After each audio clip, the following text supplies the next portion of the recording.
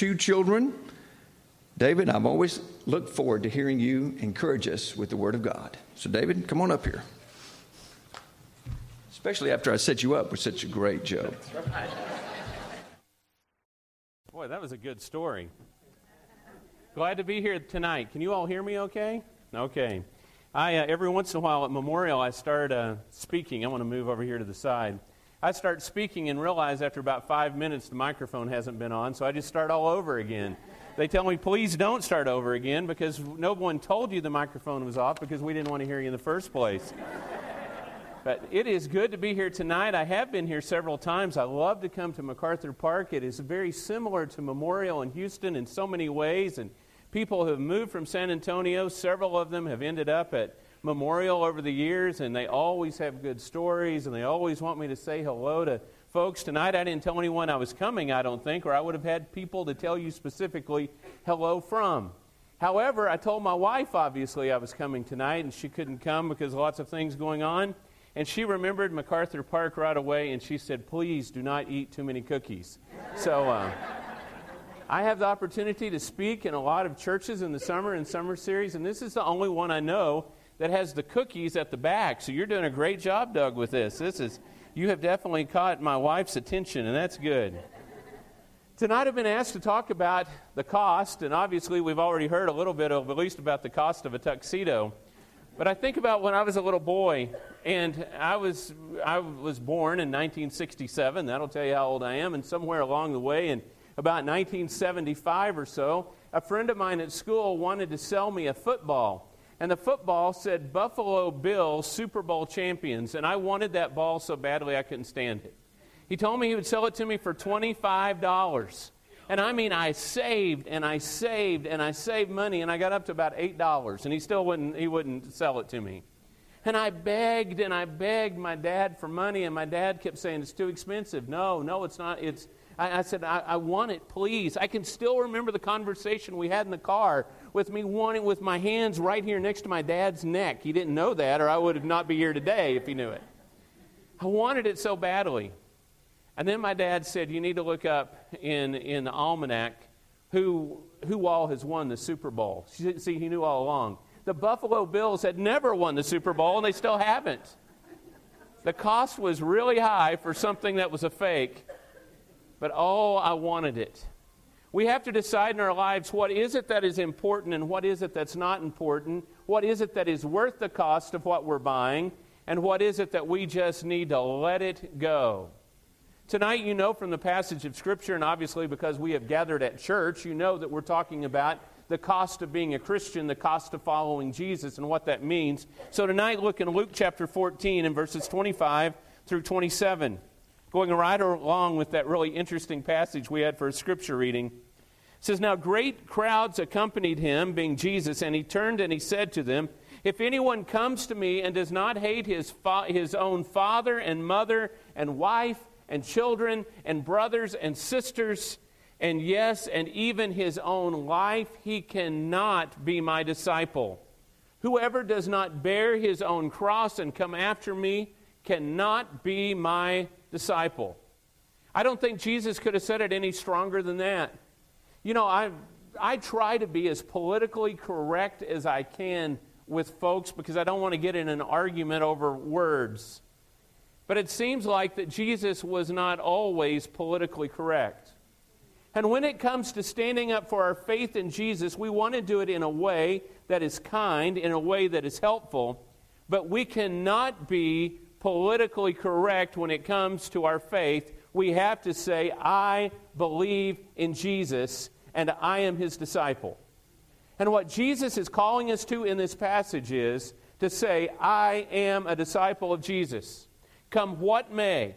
If it means problems, I still follow Jesus. If it means even losing my life, I am still a Jesus follower.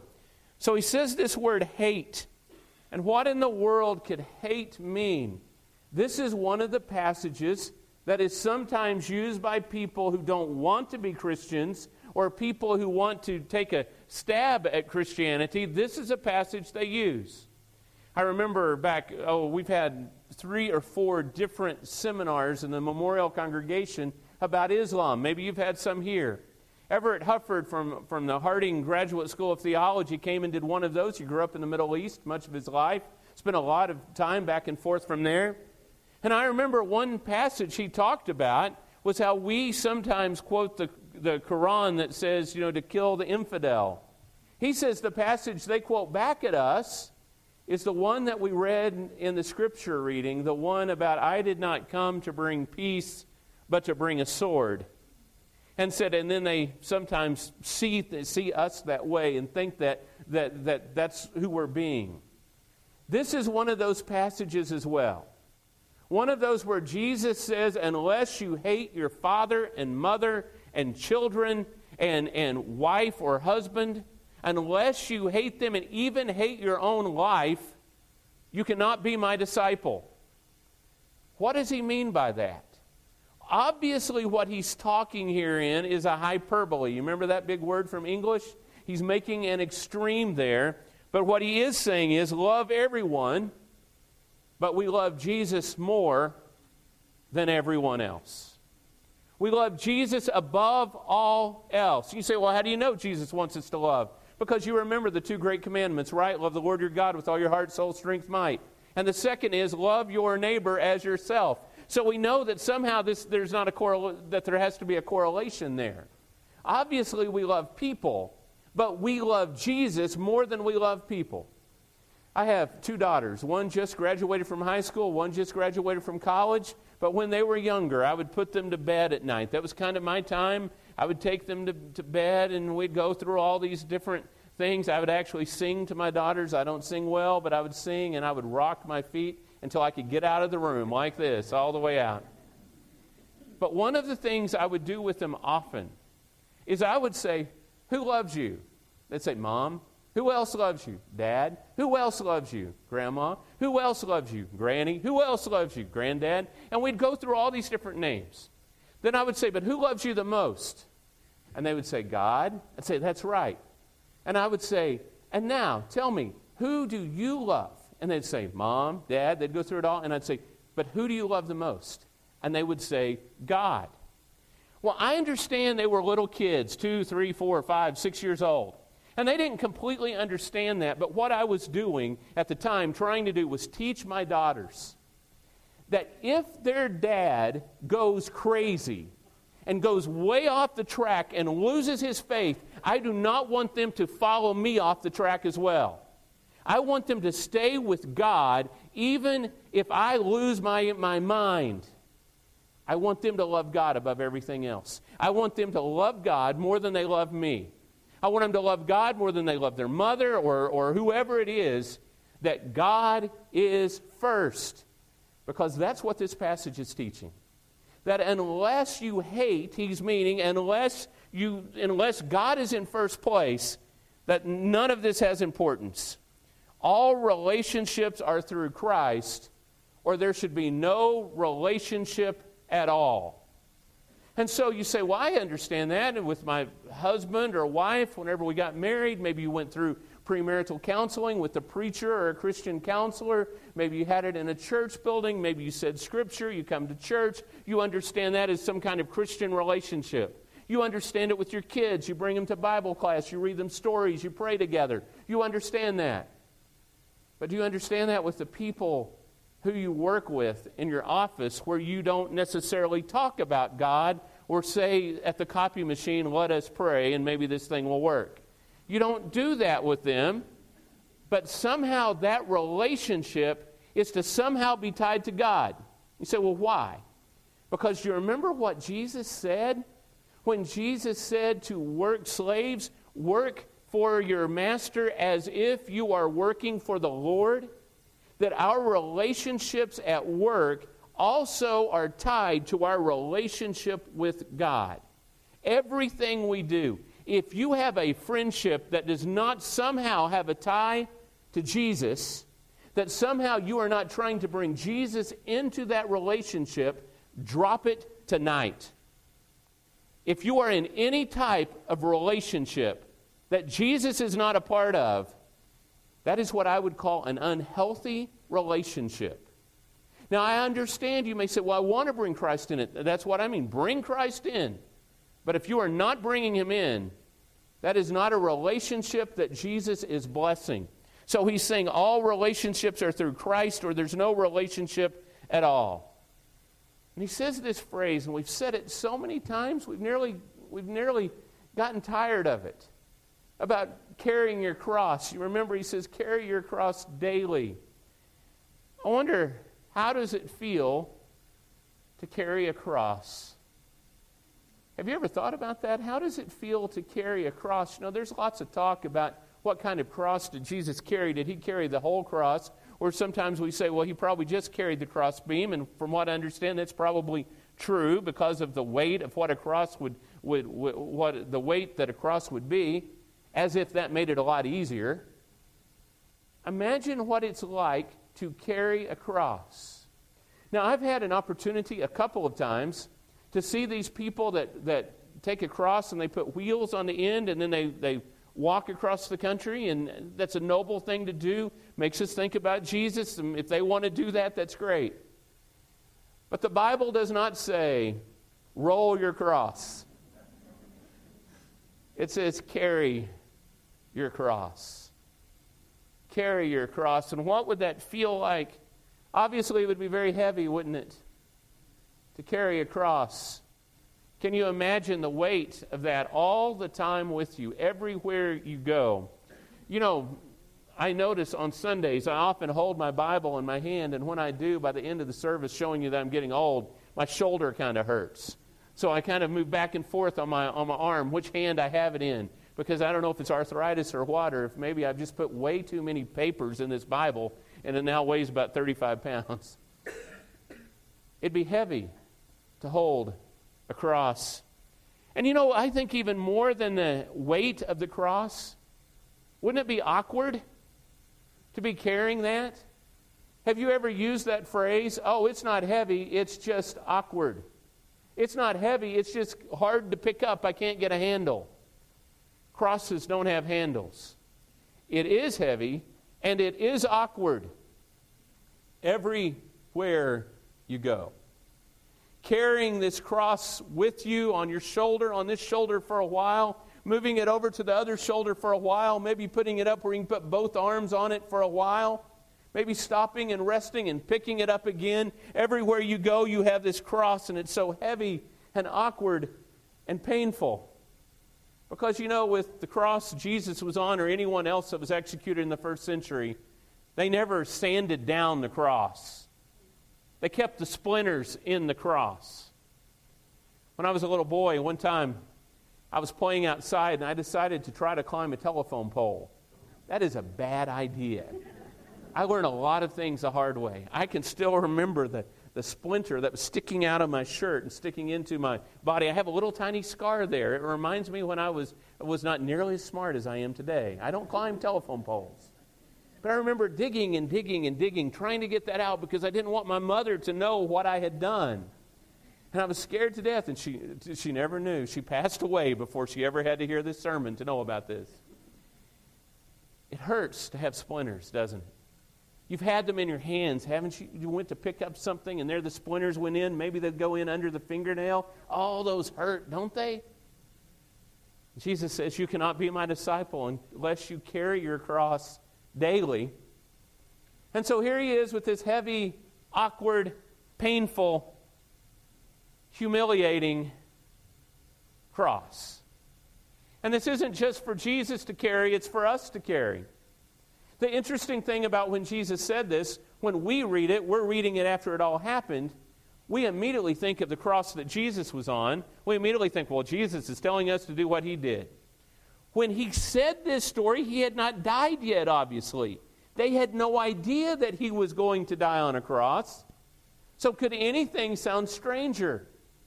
This was considered the most humiliating way, one of the most common and one of the most humiliating ways for a person to die.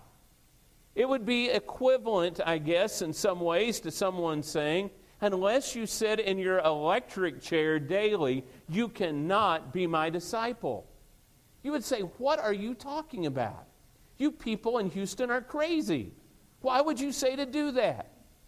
That is the equivalent, except even more, because a cross in some ways is more humiliating than an electric chair. He says, unless you carry it every day, you cannot be my disciple. And so you say, okay, well, obviously it's not about a big piece of wood. It's not about carrying this thing around in my little car. What is this? How is it what does it mean to carry a cross? I think the best way maybe I know to put it is it means losing my ego. I lose my ego. I don't know if you know this. Preachers have egos. Sometimes they're very proud of who they are. Sometimes whenever I get that call and they say, David, I have just been studying Zephaniah, and I was wondering if you could help me with this. I'm going, oh no, I'm about to look really dumb because I don't know that much about Zephaniah. I've got to read really fast. I was in a restaurant one day studying in Houston, and this man from Memorial came up to me, saw me in there. Hey, David, I saw you over here, and I've been wondering about the man of lawlessness. Could you tell me about that for a few minutes? And I was going,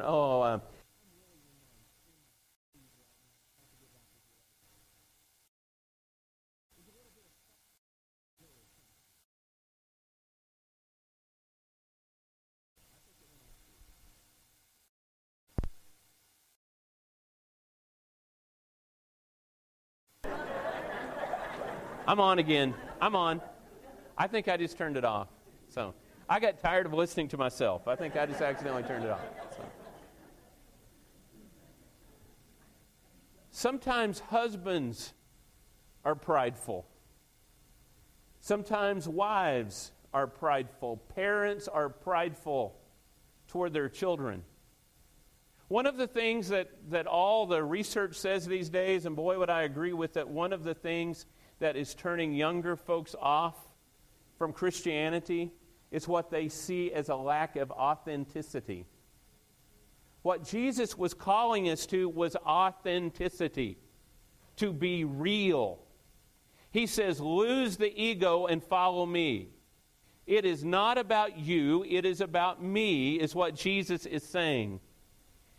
And Luke chapter 14 and verses 17 through 20 says, Now he told a parable to those who were invited when he noticed how they chose the places of honor, saying to them, When you are invited by someone to a wedding feast, don't sit down in a place of honor, lest someone more distinguished than you be invited by him. And he who invited you both will come and say to you, Give your place to this person, and then you will begin with shame and take the lowest place. But when you are invited, go and sit in the lowest place, so that when your host comes, he may say to you, Friend, move up higher, then you will be honored in the presence of all who sit at the table with you. Do you see what he's saying there? He says, quit thinking that you are the one in charge. Quit thinking that you're the important one.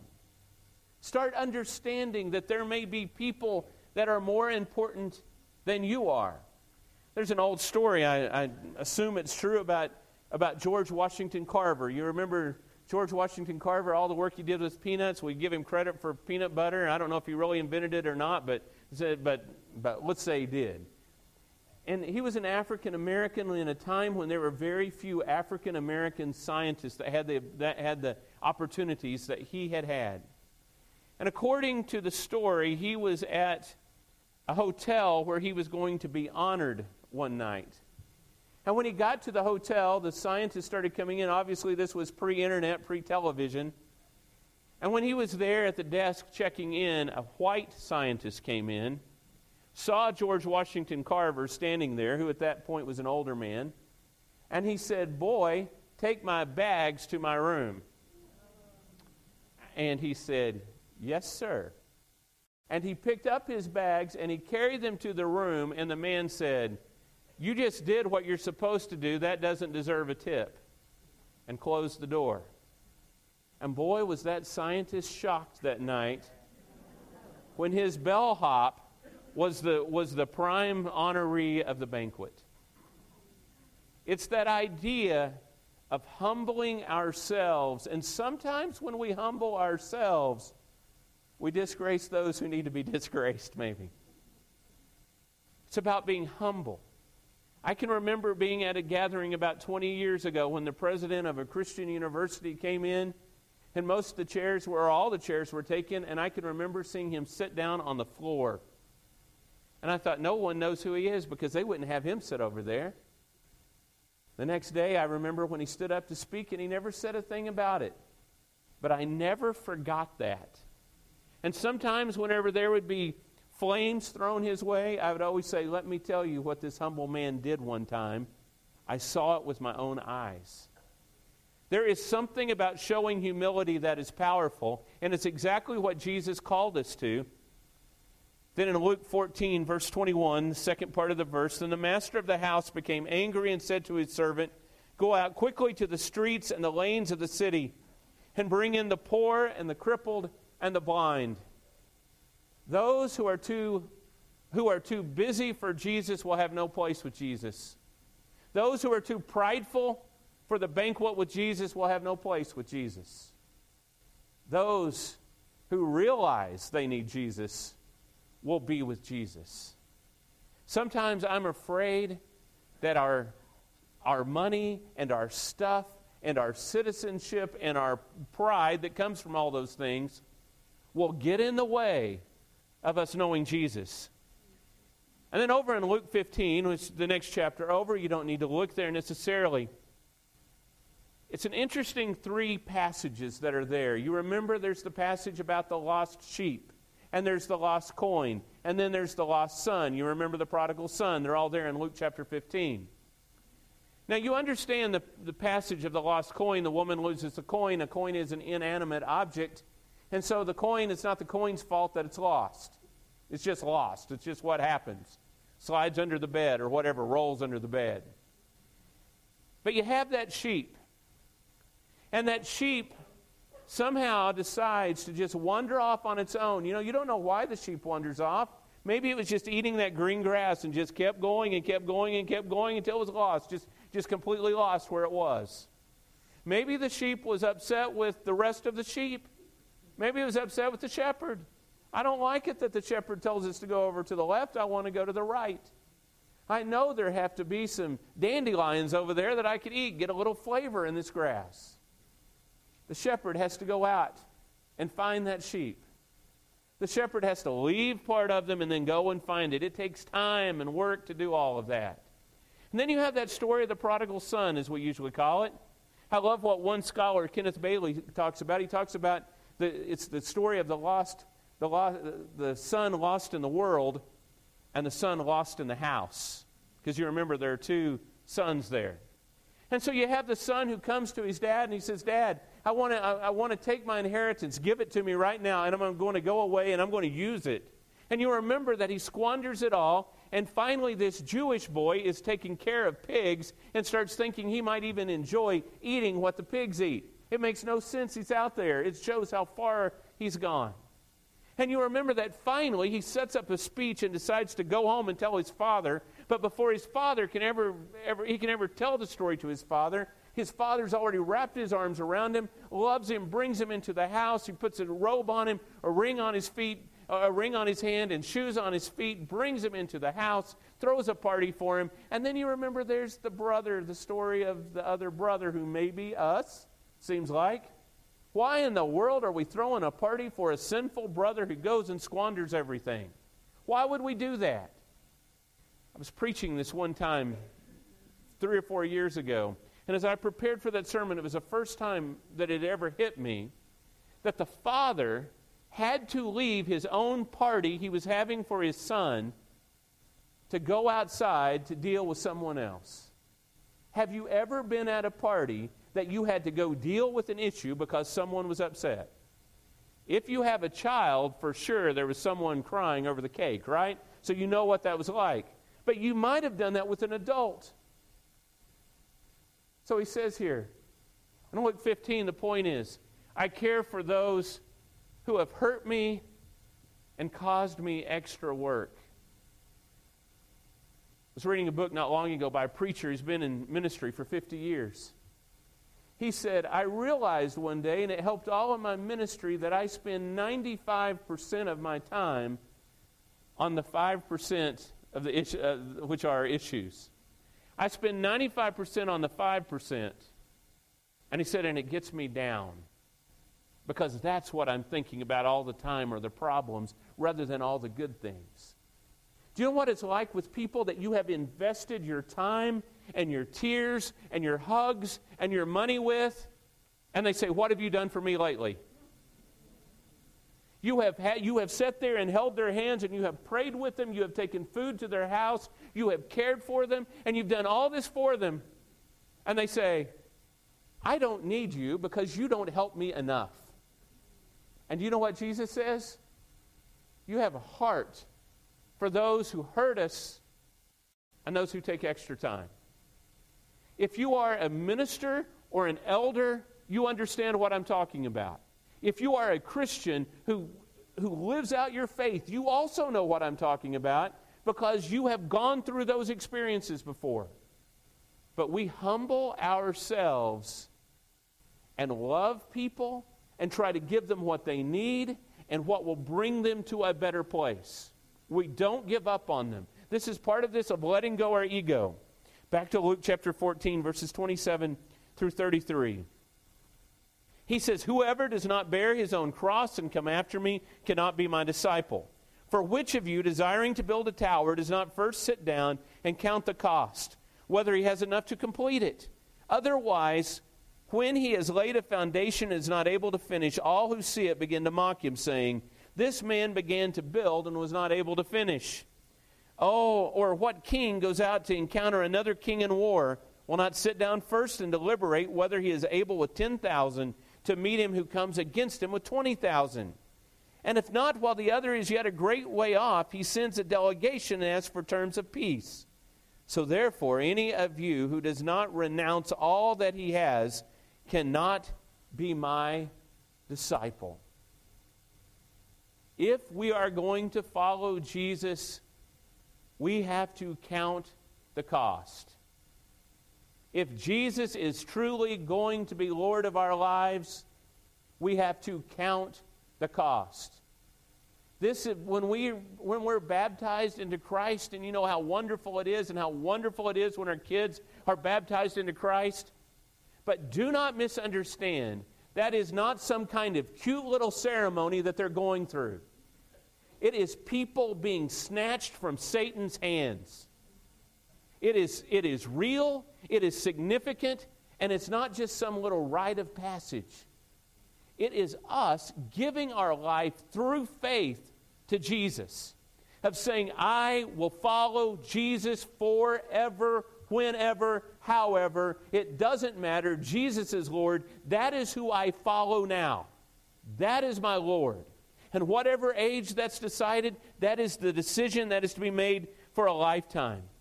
So what are the implications? One is that I give up my will. Do you remember Jesus in the Garden of Gethsemane? Not my will, but your will be done. It is not about what are David's preferences.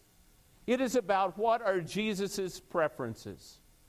When it comes to matters of opinion, they are just matters of opinion, and we can talk all day long. And we can decide to do it your way, we can decide to do it my way.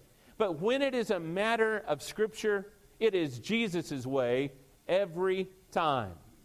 Not my way, not my will, but His will. Jesus has to be first over my career, and over my marriage, and over my family, and even my social life. You know, sometimes we don't put Jesus over these things. You know what people say? Well, I want to be a Christian but at work, but you know what my job is. If I am not somehow finding a way to display my faith through what I am doing in my job, even in a bad economy, what Jesus would say is, find another job. Now, that doesn't mean maybe you want to talk to one of the ministers later, elders, someone, and say, okay, how can I show Christ in this job? Maybe you need to do that before you quit. But if I am not showing Christ in what I do for a living, then I am not being a disciple of Christ. I am being a fake. If Christ is not seen in my marriage, I am being a fake. If Christ is not being seen in the way that I take care of my children, I'm just being a fake. How many folks have you known stories about that they were here every Sunday morning, Sunday night, Wednesday night? I mean, they even volunteered for the nursery. I mean, they do everything.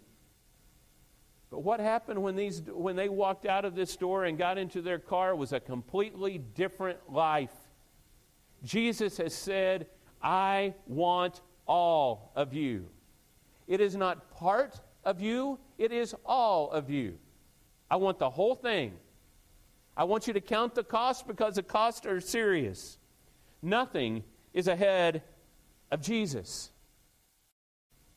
Now, I've gotten really serious lately about this whole idea about counting the cost because things are happening I don't really understand in the world right now. I don't really know what box to put things in, and I've shared some of these stories the last couple of times I've spoken because they're rolling around in my head all the time. And they're stories I can't talk about publicly in Houston because of our audience. You'll understand why in just a minute. I'm not hiding anything from them. I just can't talk about it there. Because of however the world is working, we're not having as the number of baptisms maybe we had 10, 20 years ago. But wow, is it incredible when people are coming to Christ.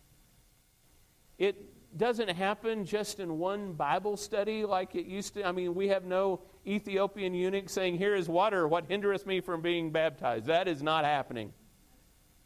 It's happening over a long period of time. It's like the woman who came to us because she met someone she knew, met one of our members. The member is an attorney who was working for someone. The attorney somehow knew this Syrian man who knew this Saudi Arabian woman and brought this Saudi Arabian woman to us. The Syrian man is a Christian. He's not from Churches of Christ. I don't even know where he is. He just brought her. And he said, this woman needs a home, and I heard this is a good place. She needs somebody to tell her about Jesus. And so people started talking to her about Jesus. She has a daughter, and her daughter got a Bible the first day, a children's Bible, the first day she came to church. And that afternoon, the woman was so friendly and so happy. And that day, she called her mother back in Saudi Arabia, and they just talked about things. And later on in the conversation, the grandmother in Saudi Arabia said, let me talk to the granddaughter. And the granddaughter said, what are you doing? She said, I'm reading my new Bible. She said, you have a Bible? Yes, I'm reading my new Bible. She said, put your mother back on the phone. The mother said, so your daughter has a Bible? Yes, she does. I'm sending your brother to slit your throat. She said, I will not go backwards. She continued to study, and eventually she was baptized into Christ. And she's there all the time. Her husband's not with her. She's by herself with her daughter. She is living her faith to the point that I'm embarrassed about the cost that I count. There's another woman last year. We're about to start VBS this week. Last year we have a little adult class at VBS, and I teach that class. Last year, this woman was brought to me at VBS. And I'd heard about her, another Muslim woman. I'd heard stories about her, but I'd never seen her. She'd come on Wednesday nights. What had happened was she came to our building. She got a phone call, and she knew that on her cell phone, and she knew that she needed to stop somewhere and park because this was going to take a long time on the call. She didn't want to drive and talk on the phone. It was about 6:30 on a Wednesday night that she came into the parking lot. All at once, cars started coming in, and she was completely surrounded with cars. She thought, what in the world is going on? And she said, I just realized it was a church. And she said, I sat there in the car, and she said, I don't know why, but I got out of the car and I walked in. And there were two women that were there at the door whose husbands don't come with them, and they're kind of in charge of a ladies' class we have, a small group study. And they invited her into the class. And she started enjoying what she was hearing, and she said, I want to come back. And she started this faith walk started in her of believing in Jesus and wanting to know more. And so at VBS, they brought her to me, and we talked and studied some. And she said, I need help. I need someone who speaks Farsi. I said, I know someone who does. This man named Wassam, that maybe some of you know, who is from Iraq, but he is a missionary in Dearborn, Michigan, to Muslims. And so I talked to Wassam on the phone. I said, can you speak Farsi? Because I know it's not your first language. He said, I do. I'll help her. They went back and forth for days. I would study the little bit I could, but he was really the one doing the studying with her. One day she walks into my office. She says, David, I'm ready to be baptized. I said, have you counted the cost? She said, what do you mean? I said, what is this going to mean with your husband? What's this going to mean in your community of folks, Iranian community? She said, I understand. I'm not ready. She walked out. About 2 weeks later, she came back in my office. I'm ready to be baptized. I said, have you counted the cost? You really need to count the cost. You really need to. And what I realized as I was talking to her was I was counting the cost because I was going to baptize her. I didn't know what the repercussion would be for that. I said, have you counted the cost?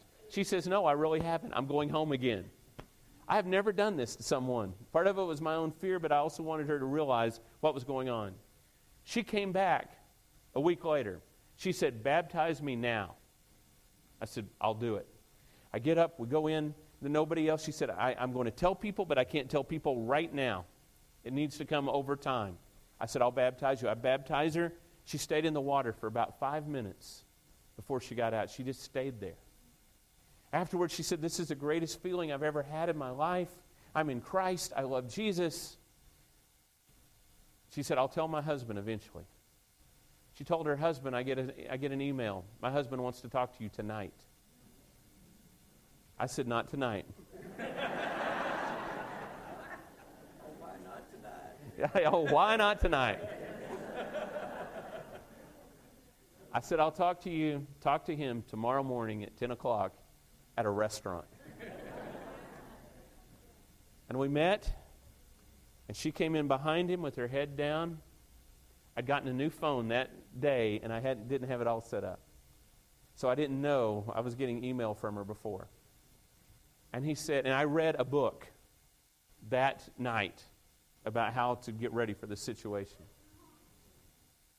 He said, my wife is denouncing her faith in Jesus, renouncing her faith.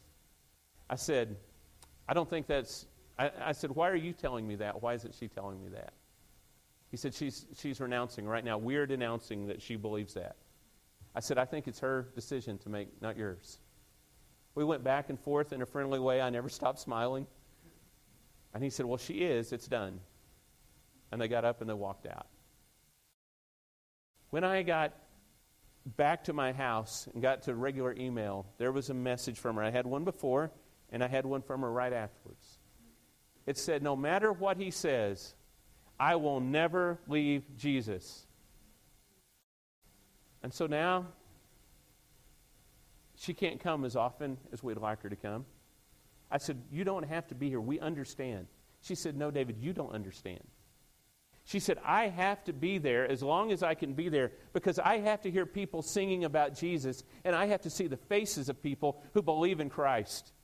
This is Hebrews 10:25 about not forsaking the assembly. You know, the old verse that we hit people with? This is her telling me this, and she doesn't even know that verse is there. She said, I have to see those people. So what she does is her grocery shopping on Sunday mornings across the street. The day of the Orlando shootings, I caught her right afterwards. Usually she's with us about 20 or 30 minutes of the worship service, in and out. I caught her at the back. I said, how are you doing? She said, it's not good. I said, what do you mean?